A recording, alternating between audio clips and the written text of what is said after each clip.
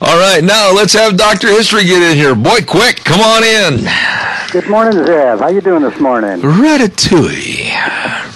That really sounds quite French. Yeah, it is. You got to say it with a flair. Yes, and you do it very well. Oh, thank you, thank you.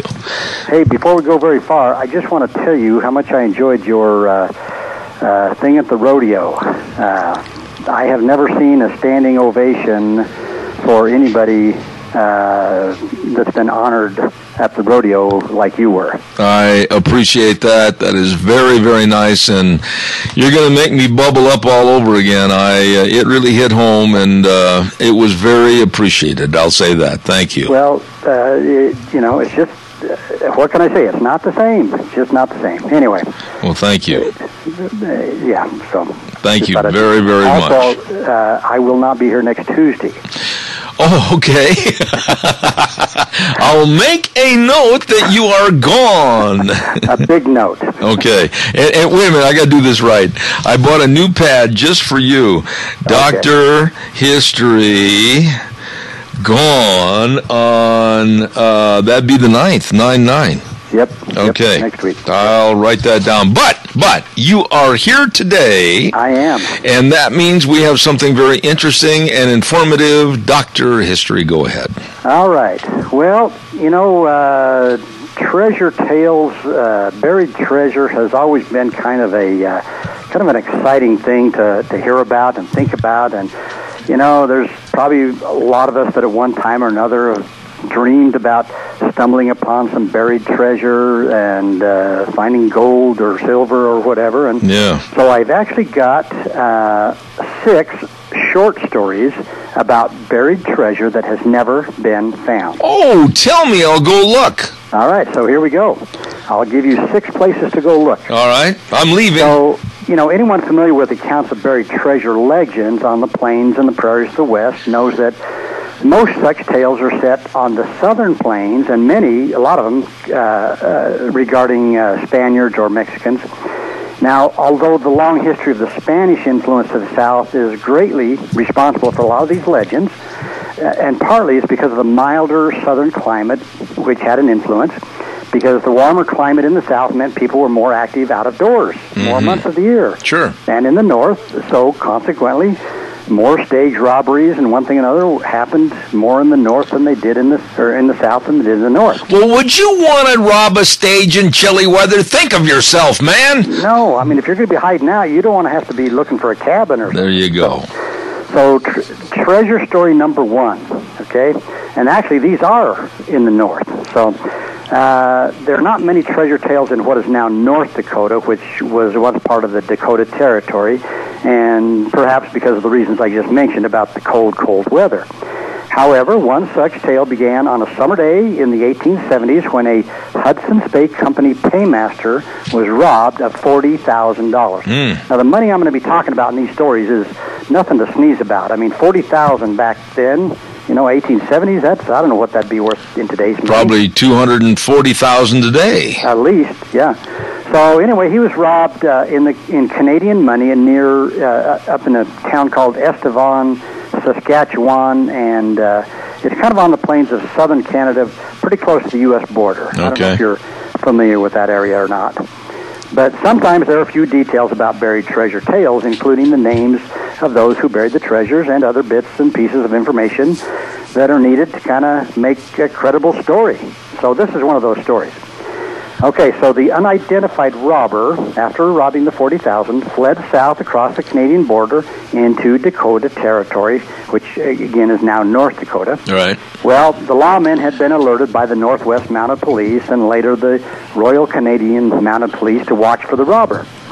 Well, the Dakota lawmen soon captured the robber near a place called Big Butte, which is a large grass-covered hill located about 7 miles south of, again, I'm not familiar with these towns. It's called Lignite, what is now Burt County, North Dakota. Okay. Now, it's kind of the second county east of the Montana border, so it's over there in that section there. But anyway, in those days on the frontier, lawmen were often a little rough on outlaws, especially if they would not talk. Well, in this case, the lawmen beat the robber after he repeatedly refused to tell him where he'd hidden the $40,000. Well, pretty soon the unconscious robber was taken to the village town of Portal for treatment, but the outlaw soon died of his injuries without disclosing where the money was buried. They must have whooped up on him pretty good. Yeah, like I say, they got a little rough with this guy. So he's dead. The $40,000 is gone. Now, the only clue found by the lawman was a rough diagram on the tan side of the outlaw's fur coat. Well, the diagram suggested that he had buried the $40,000 in the vicinity of this place called Big Butte, which is at an altitude of about 2,700 feet. Well, the Dakota lawmen searched time and again for the money, but never found it. Even the Northwest Mounted Police reportedly crossed the border into Dakota Territory and searched in the Big Butte area. And as far as we know, the $40,000 is still buried somewhere on or near Big Butte. And you know, a lot of those Eastern people, they keep mispronouncing that all the time, and they keep saying Big Butt. That's true. That's true. Only you and I know the real pronunciation, Big Butte. Yep. Okay, story number 2. A few years before the Canadian Paymaster was robbed, something occurred in what is now a place called Mercer County in eastern North Dakota, and this provides a foundation for another treasure legend. The year was 1864. Now, this time, a party of 16 miners returning east from the gold fields of Montana pulled their boat ashore for repairs near where the Knife River enters the Missouri River, and this is close to the modern town of Stanton, North Dakota. Oh. And believing the repairs of their boat would take several days, they supposedly buried, this time, $200,000 in gold that they were carrying on the shore for safekeeping. Wow. Now, exactly what happened next is a little hazy, but a band of Indians attacked the miners. And all but one of the miners was killed. The lone survivor happened to be away from camp when the Indians attacked. So he hid to save his life, and then he fled the area after the Indians left. Now, according to one account, he later returned in hopes of recovering the gold, but he never found it. So presumably the gold is still buried where the miners left it. Oh, boy. So that's your place number 2. Right 200,000. Where the Knife Fork River comes in. So okay. Now you've got $240,000 to go look for. Yep. Okay. Still number 3 story. Another tale involving miners who had struck it rich in the Montana gold fields is set in what is now Burleigh County, North Dakota. Now, during the summer of 1863, a party of 24 men returning east on a flatboat down the Missouri River, they went ashore and made camp near a place called Burnt Creek, which, again, empties into the Missouri, about a mile north of where Bismarck, North Dakota, is now. Okay. Now, hidden on their flatboat was $90,000 in gold. Wow. So, like I say, this is big money we're talking about here. Yeah. So, now as the party made camp, an old Indian appeared. He appeared to be friendly, and there were no other Indians could be seen around. Well, one miner thought he saw the old Indian signal other Indians to attack. So the miner shot and killed the old Indian. Not a good thing. No. Before the miners could climb back onto their flatboat and take off, a group of Indians nearby heard the shot, rushed to the camp. Seeing the old Indian dead, they attacked and killed all of the miners.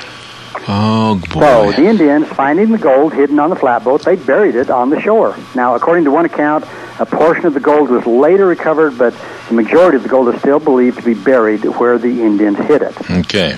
So there's another 90,000. Okay, story number 4. I'm writing all this down. Okay, because you're going to go searching when I'm done. Okay.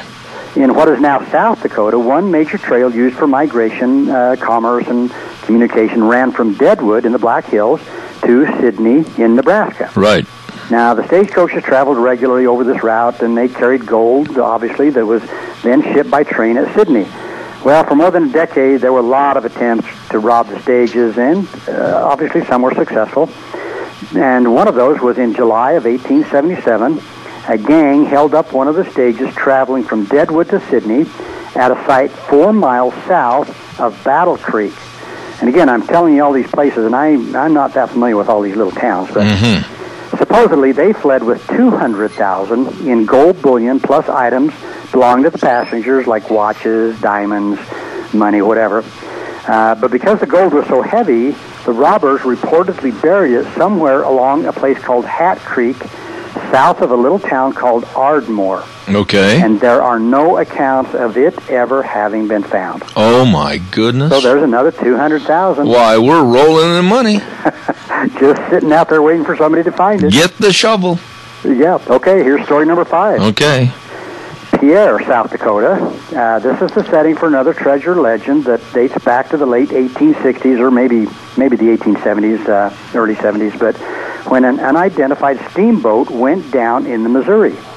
Now, the steamboat was reportedly carrying, okay, get this, $500,000 in gold bullion from the mines in Montana. Oh, my. $500,000. That's almost $500,000. Why, I would say.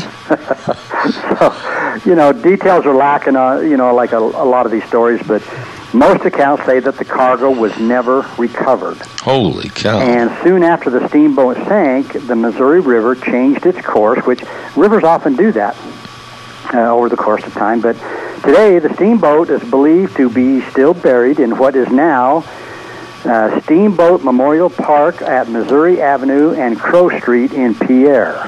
Mother's Day is almost here, and you can get her the most beautiful time-tested gift around.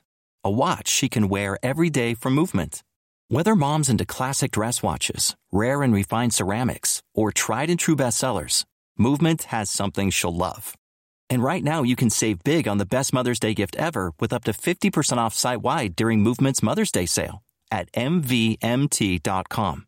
Again, that's up to 50% off at MVMT.com.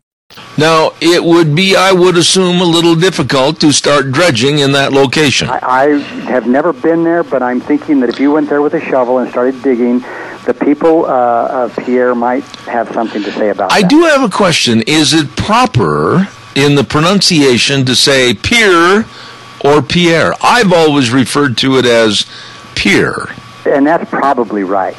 That probably is. Oh. So it's like Ely, Nevada, or Eli, Nevada, Yeah. So, tomato. Yeah, all those, But anyway, so whether the gold is still there along with the remains of that steamboat, who knows? But again, I've read stories about treasure seekers who find out where a boat went down in a river, and over the course of time, the river changes course. And pretty soon, where the river was is covered with streets and buildings and one thing another. And so this actually may sound a little weird, but it's very, very possible that steamboat, along with $500,000, is buried underneath the streets. But come on now. It's a little hard to just all of a sudden, oops, where'd the steamboat go? Yeah, and that's what I'm thinking. Wouldn't surely somebody have thought, hey, there's some stuff down there, maybe a little difficult to get, but, how deep is the Missouri? I don't know. Well, yeah, and they didn't have scuba divers at that time, and it was kind of like hold your breath, and maybe that was the problem. Yeah, so, but, even years and years ago, they had various methods, like with pumping air into like a headpiece type thing, even into a bucket, if you want to call it. That's where the terminology airhead came from. That's right. Or bucket head. Yeah. Okay, so story number 6. Here we go. The story of another Dakota buried treasure legend began in 1862. Now, Congress, preoccupied with the Civil War, they delayed appropriating funds to feed the starving Sioux Indians at Yellow Medicine and Redwood Falls Indian Agencies in Minnesota. I see. And that's back in your territory. Minnesota, yeah. Yep.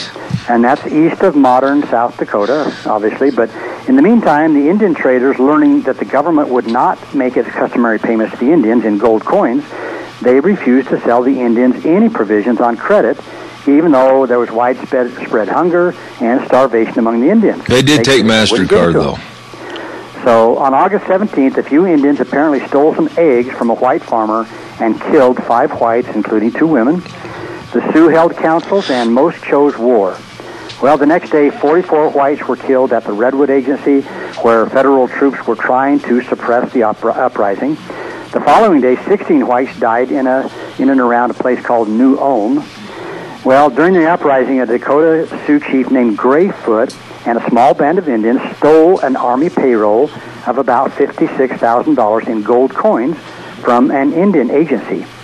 Now, Grayfoot and his small band then fled into what is now Marshall County in northeastern South Dakota. Mm-hmm. Now, the county which borders modern North Dakota was not organized until 1885, but anyway, the Army arrested more than 2,000 Sioux men, women, and children and finally restored order.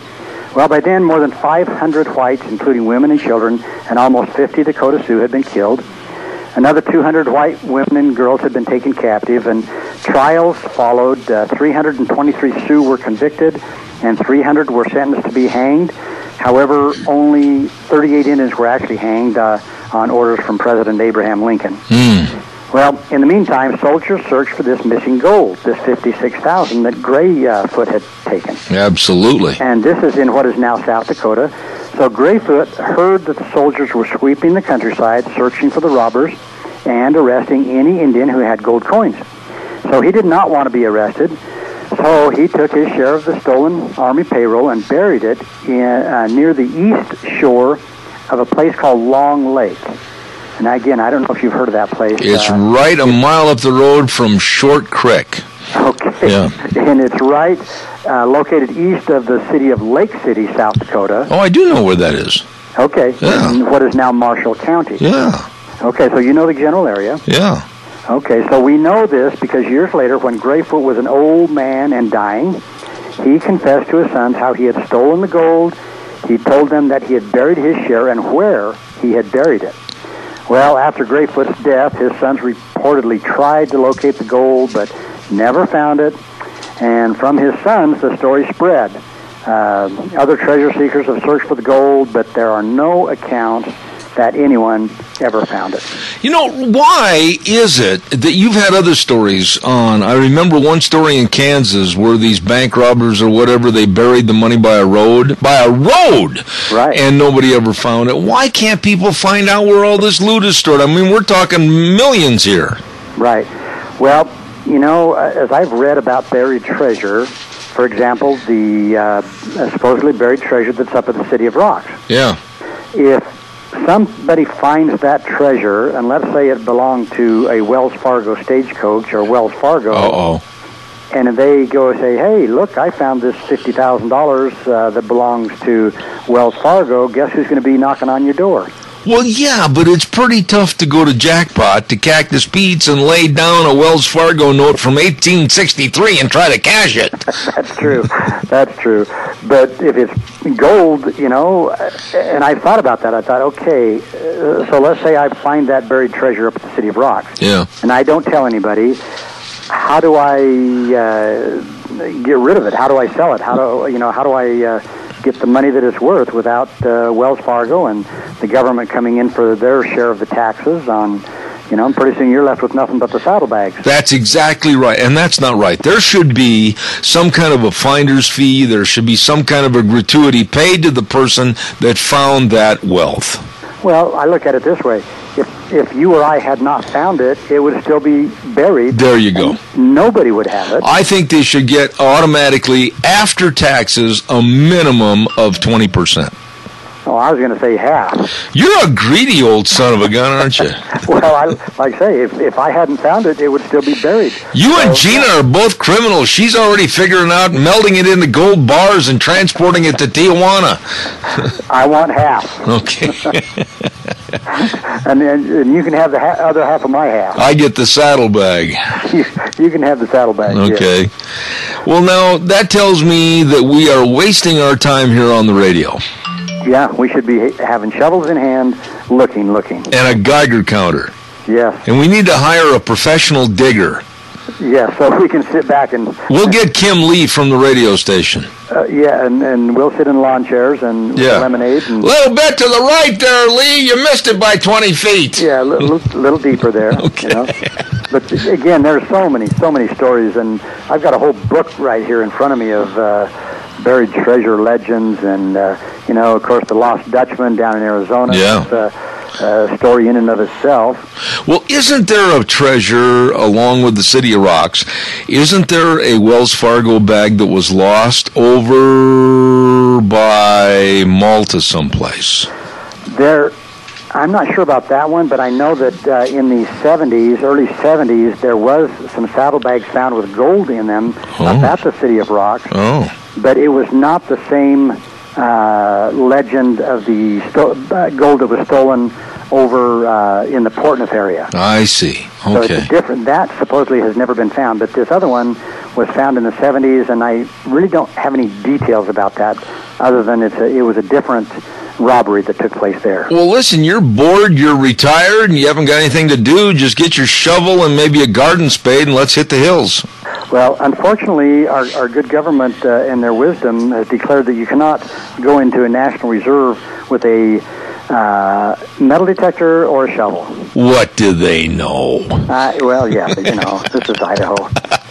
Listen, we got to run, but that was a really interesting story this morning, Dr. History. So why don't you go and eat some ratatouille, and we'll chew on the fact that we're going to go be rich. Yes, that sounds great. All right, my friend. Hey, dr-history.com. Tell everybody real quick to go to the website. Dr-history.com will have stories every week, and even when I'm not on the radio, we will have a story on there every week, even if we are not on the radio. Hey, tell you what, why don't you and I get together on the phone later on today, and we'll figure out about next Tuesday and maybe run a replay. Yep, that'll be great. All right, buddy. Thanks a lot. Appreciate it. Good day, Zeb. Thank you. Bye. Dr. History.